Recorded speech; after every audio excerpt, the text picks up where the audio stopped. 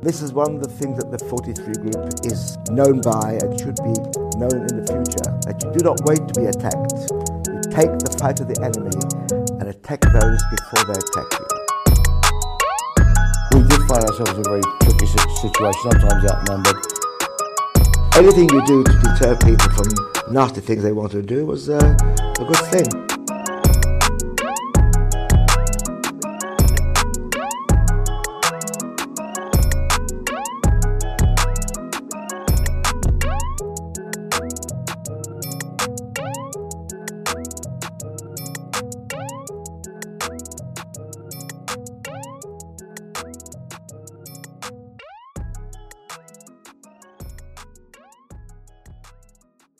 Hello, welcome to episode number 24 of Radio 43. This is the weekly anti-fascist bulletin from Hope Not Hate.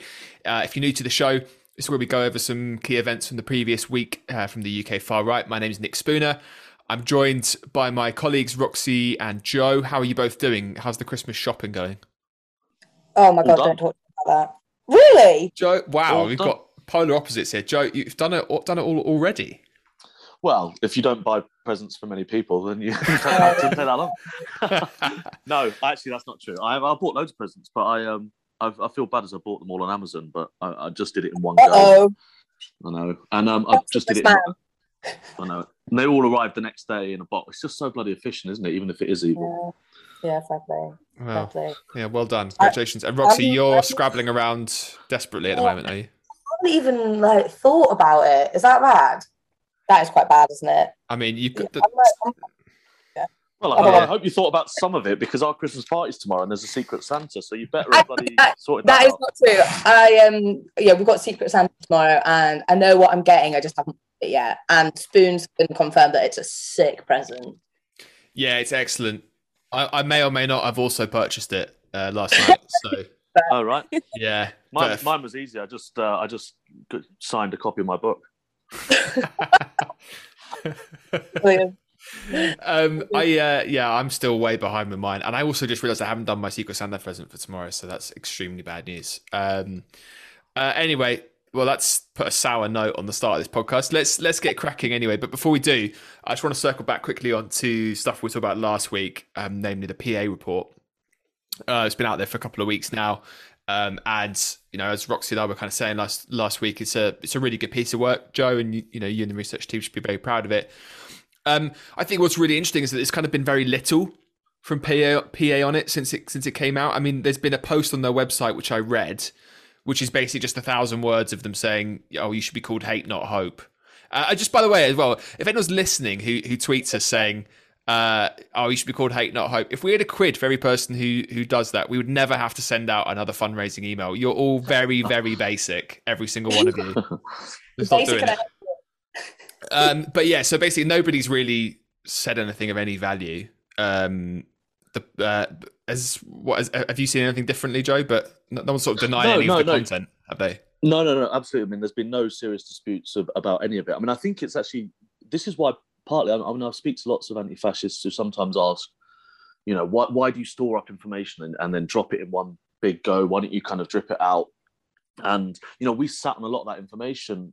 It was quite frustrating at times, but for months and months and months in some cases, some over a year.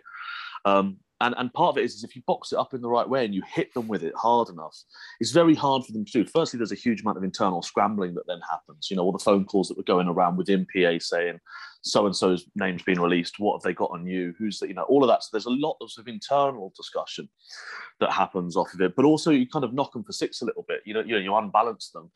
And they had very little option. I mean, we were really proud of the report because there was so much in there we thought that really damaged them. And they didn't have much they could say about it. There was nothing in there that they've been able to say was incorrect or false. I mean, even some of it, like the stuff we mentioned about Collett and his kind of involvement with National Action, some anti-fascists this past week have released messages from Ben Raymond, who we'll get onto, the guy from National Action. But even Ben Raymond kind of was saying that Collett sought a leadership role in PA. So even that bit was vindicated. So everything in there, there's nothing in there they could challenge. And so it kind of leaves them in a bit of a difficult situation, really. And so they've been scrabbling around. And, you know, a few people like Fenwick Solera, we kind of talked about, who had written, one of the main writers for Patriotic Alternatives website. As far as we can see, seems to have stopped writing since the report dropped. And so may have stepped back or been fired. We don't know. But, you know, there's lots of little bits. Certain people have gone silent. We've seen lots of Telegram channel people change their names and all that sort of stuff.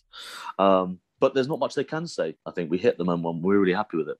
Chris Mitchell as well, the former PA organizer, confirming the Dean Morris link. I think that's also been quite interesting. For those of you who are new to the podcast, Dean Morris, who we talked about last week, he's a Somerset-based Nazi who was convicted of stockpiling explosives last year. So yeah, like you say, lots has been corroborated. You know, nothing. No one's really pushed back on anything substantial. So yeah. I think it's, you know, a great piece of work. Well done. Let's move to our first story, which is about Ben Raymond. We touched on this briefly last week, just as because the story broke just minutes before we hit record on the podcast. But I think, given its significance, let's take a quick minute here just to get your reaction, Joe, on the Ben Raymond case. First of all, actually, Roxy and Matthew Collins, our head of research, did a podcast end of last week on this. A bigger podcast, so please do go and check that out. But he's been given 8 years plus 2 additional on license post release as well, Joe. So how significant is this, do you think? Yeah, I mean, yeah. So as you say, I mean, we kind of touched on it last week, but he was convicted of possessing a manifesto by Anders Breivik, kind of the Norwegian mass terrorist, and the guide to homemade detonators. And it looks like he's going to serve quite a while in prison. He's been given 8 years, but he will certainly serve 5 years and 4 months, it looks like, before he'll even be considered for parole. So he's going to be inside for a while. I think a lot of this goes, I mean, this is part of, we've talked about on this podcast recently, over the last year. There's been so many arrests, so many people going down.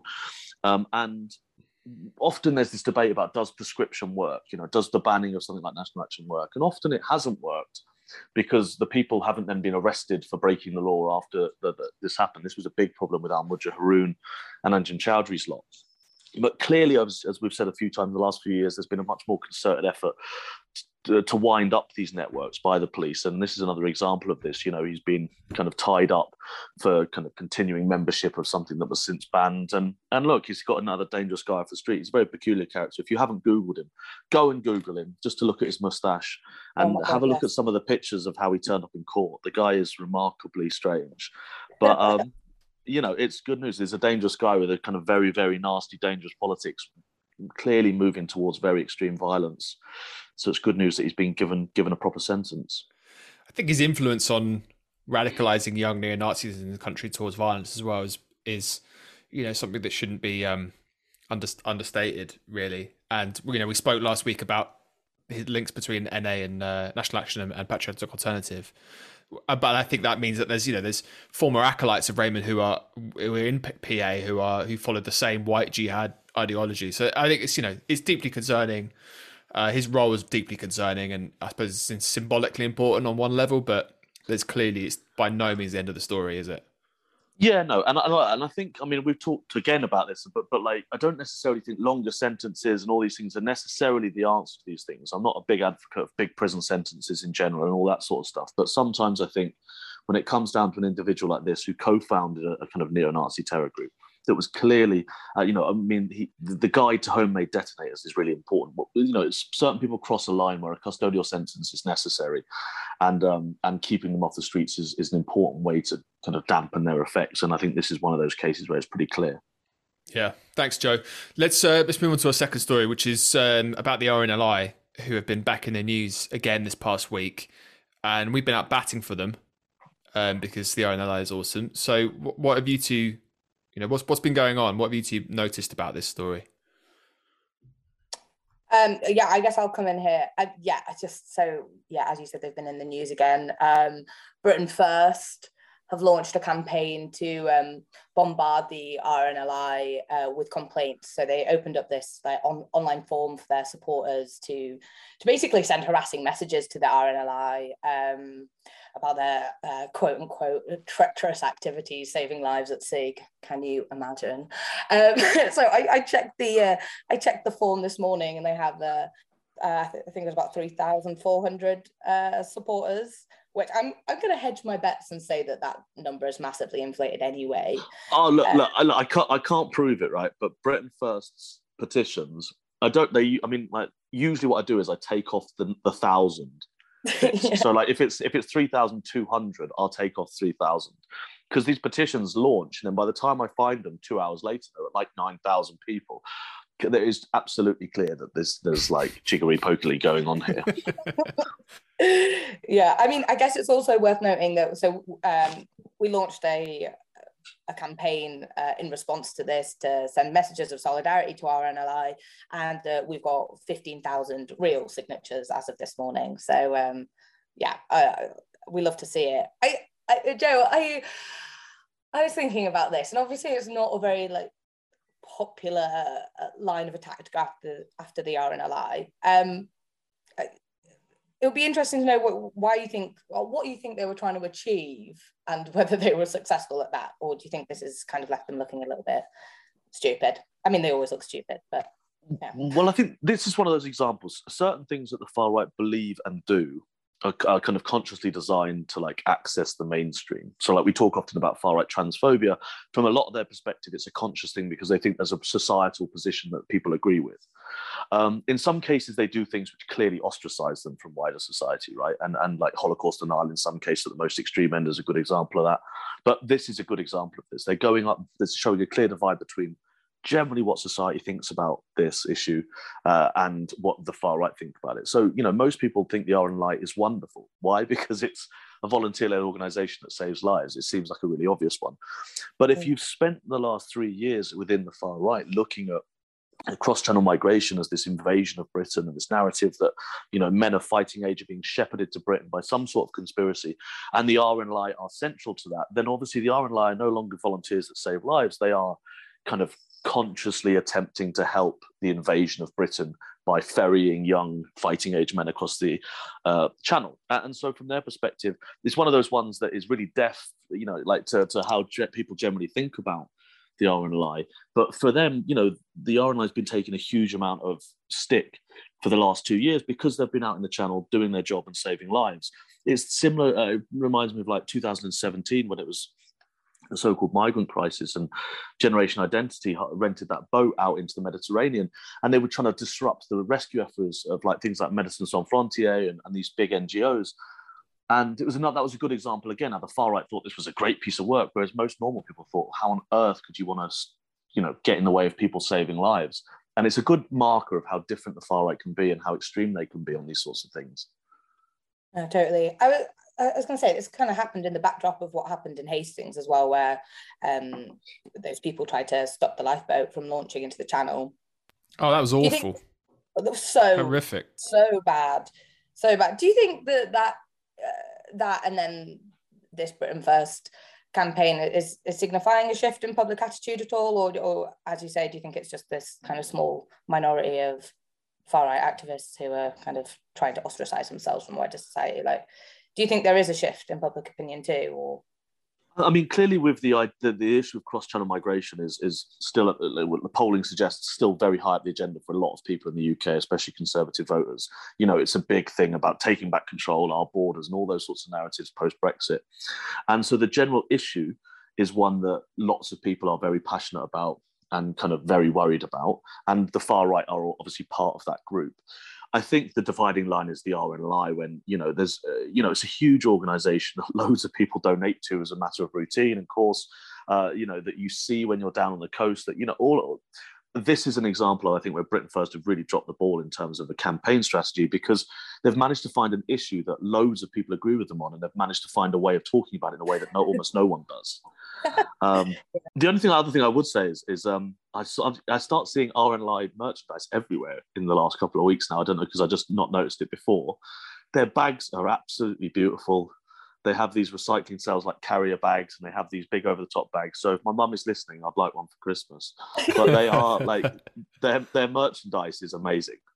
Well, their donations have like tripled, I think, over the past couple of months. And Spoons, you were saying that your mum had messaged you and she'd bought some Christmas cards from them or something. So it's kind of, yeah, it's great for RNLI, actually. Great publicity. Yeah, she always buys Christmas cards from charities for Christmas, and she she saw our message about what was going on, and decided to pick up a whole load from the RNLI. So yeah, it's kind of backfired, hasn't it, really, for Britain First, quite a big way.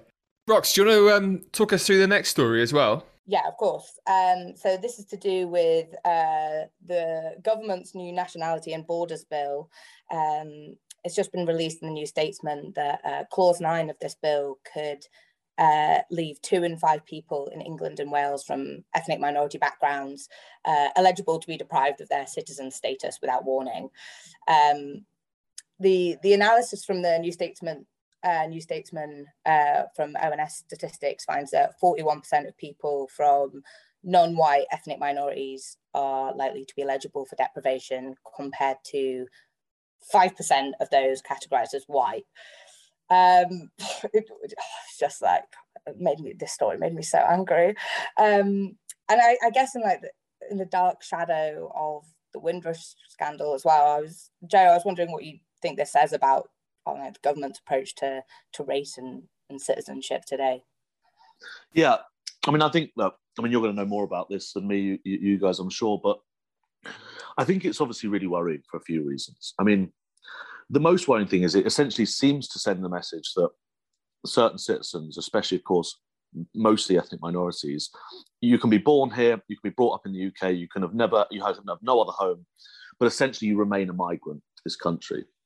Kind of your citizenship and your rights are contingent and precarious. And I think that is a pretty dangerous and outrageous message to send. And it kind of it goes against, decades of our understanding of what it means to move to a place, make this your home, make this your country, etc. And it sends a really horrible message to so many people that have made their lives here, that if the government decide it, because you're not essentially, and it almost kind of creates this idea of an indigenous and a non-indigenous populace. And I think it's pretty disgraceful. I mean, I think the wider legislation is worrying as well, but Clause 9, as you say, this kind of notice of decision to deprive a person of citizenship, and the problem is that, something like Shamima Begum, right, in the Islamic State, I have no sympathy. I have almost no sympathy for that person. You make a decision to go out there and get engaged in what the Islamic State were up to. I have no problem with you. But the issue here is that this kind of making this easier, making the idea that it's easy. I don't see why it needs to be easier to deprive people of citizenship than it is already. I think it's pretty ugly. What do you think? Yeah, I mean, I think it's absolutely disgusting. And you bring up Shamima Begum there, and I think quite a lot of people have been making reference to her. And this, with her case specifically, I mean, this happened a few years ago, and a lot of people at the time were saying, this, like what she did or not, I'm assuming the vast majority of people hated what she did, but she was a British citizenship and she should be, tried in this country, and it sets a really dangerous precedent if she has her citizenship revoked, because it's illegal to make someone stateless under international law. Now, the government's response was, well, she wouldn't be made stateless because she could get Bangladeshi citizenship, which is where her parents were from, but she'd never even been to the country. So you're quite right. It feels like it's making this kind of two-tiered citizenship for people who are white and people who are non-white. And when I was reading through this, this article that the New Statesman put out, I was like, I'm mixed race. Does that mean that I could apply for Pakistani citizenship if I wanted? I'm only quarter, but I would still be eligible. I was like, does that mean that I could have my citizenship revoked if the government saw fit for it? And that is just completely bonkers, how you could be deported back to a place you've never been before. So I think it's deeply worrying, and should be campaigned against at every possible point. Yeah, it's also, I think, without getting too into the nitty-gritty of it, it's the way it's going to be possible as well. I mean, it's the principle itself is unacceptable, I think, but it kind of gives Priti Patel, or it gives the Home Secretary, unprecedented power to essentially remove citizenship in secret, by the way. They don't have to tell you, and they can deny you an appeal as well.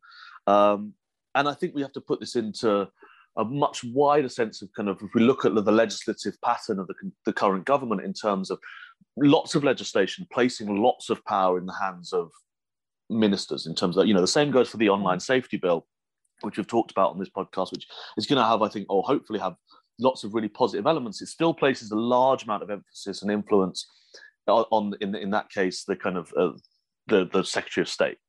And there is this wider, which is kind of an anti-democracy move, which is moving away from broad elected officials, moving away from powers being in the hands of institutions and placing it in the hands of decision makers like Priti Patel, who can, as you say, if this legislation passes, remove someone's citizenship in secret, and then the person won't even know. And if they do find out, they can't have an appeal. It's all pretty draconian, the way it's being done, as well as what they're actually doing. No, totally. Boons, did you have anything you wanted to add on this? No, I think you two have summed it up very well. It's just deeply, deeply worrying. How many people is it who are potentially affected by this? 6 million or something? 6 million, yeah. Yeah, I mean, it's extraordinary. It's absolutely extraordinary. Yeah, very, very worrying. Thanks to both of you for that. It's really, really insightful. Let's just wrap this up by talking about the Reclaim Party, which was set up by the actor Laurence Fox, seemingly to kind of just stoke endless culture wars. And it announced on Monday that a Tory councillor had defected to the party just a few days before polling in the North Shropshire by-election, which is next Thursday, as we record. And it seems that rather than Reclaim dropping a bombshell revelation, they've really sort of dropped a bollock, because this guy, his real name is Anthony Allen. He's a real piece of work, isn't he, Joe? What's his deal?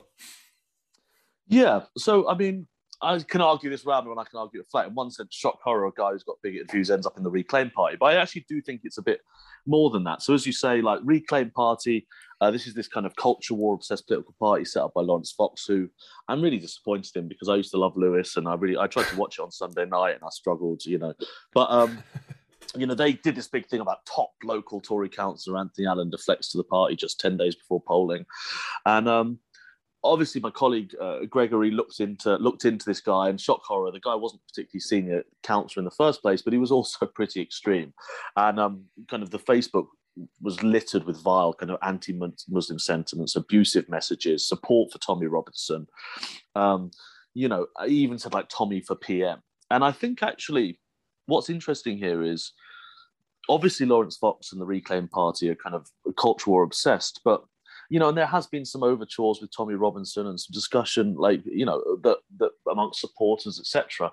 But for actually to kind of take on someone as a councillor and to big them up and say, this is going to be our representative, someone who is so overtly pro Tommy Robinson or Stephen Yaxley Lennon, I think is actually a bit of a departure. And I think it shows where Reclaim are and where they're willing to go. And obviously my hunch is that they hadn't looked into this. I mean, the guy has also endorsed the Great Replacement conspiracy theory, which we've talked about before, this kind of deliberate plot to replace Europeans via immigration.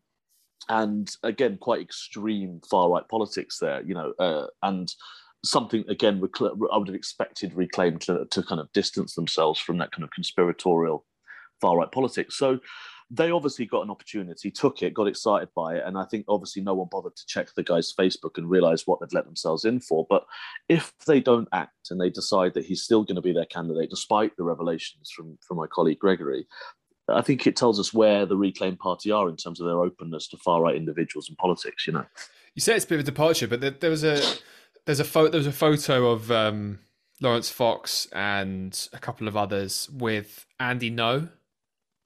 Well. Yeah. So, I mean, that was I think it was from last year, maybe from the year before last. Anyway, either way, it was pretty early doors for the Reclaim Party. So there's always been that link there, hasn't there?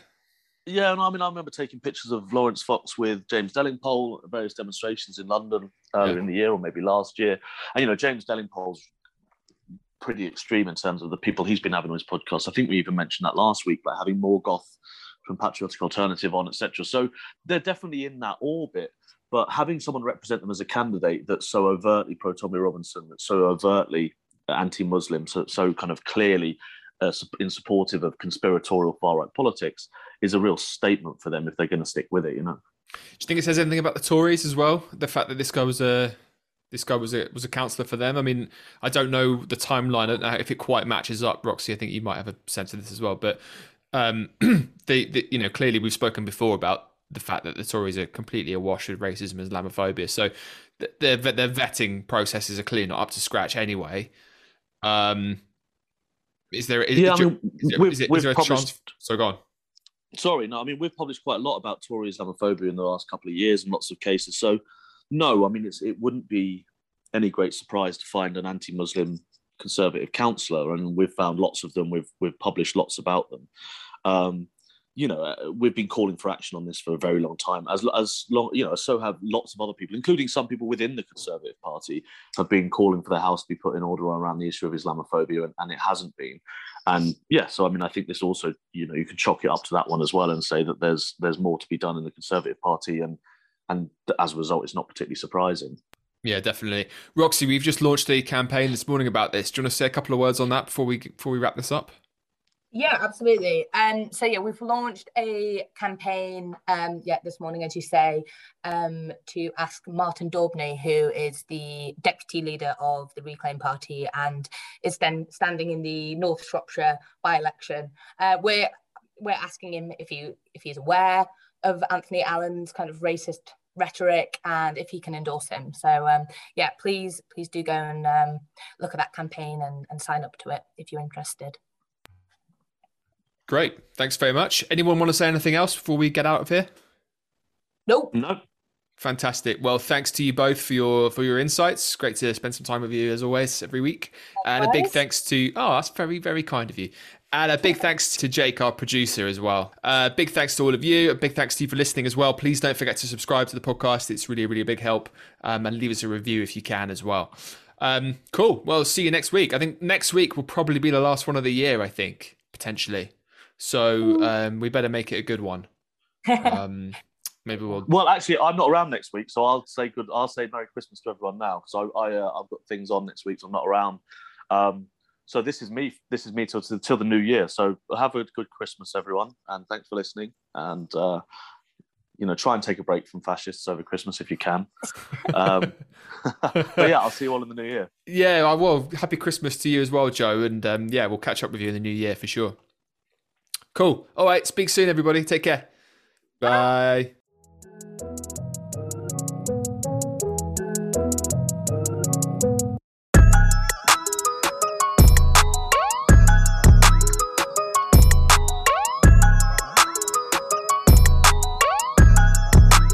You cannot prevent 50 people, 50 postmen or 50 dustmen having anti-Semitic thoughts. But you can prevent 50 dustmen forming an anti-Semitic dustmen association. You take the fight of the enemy and attack those before they attack you.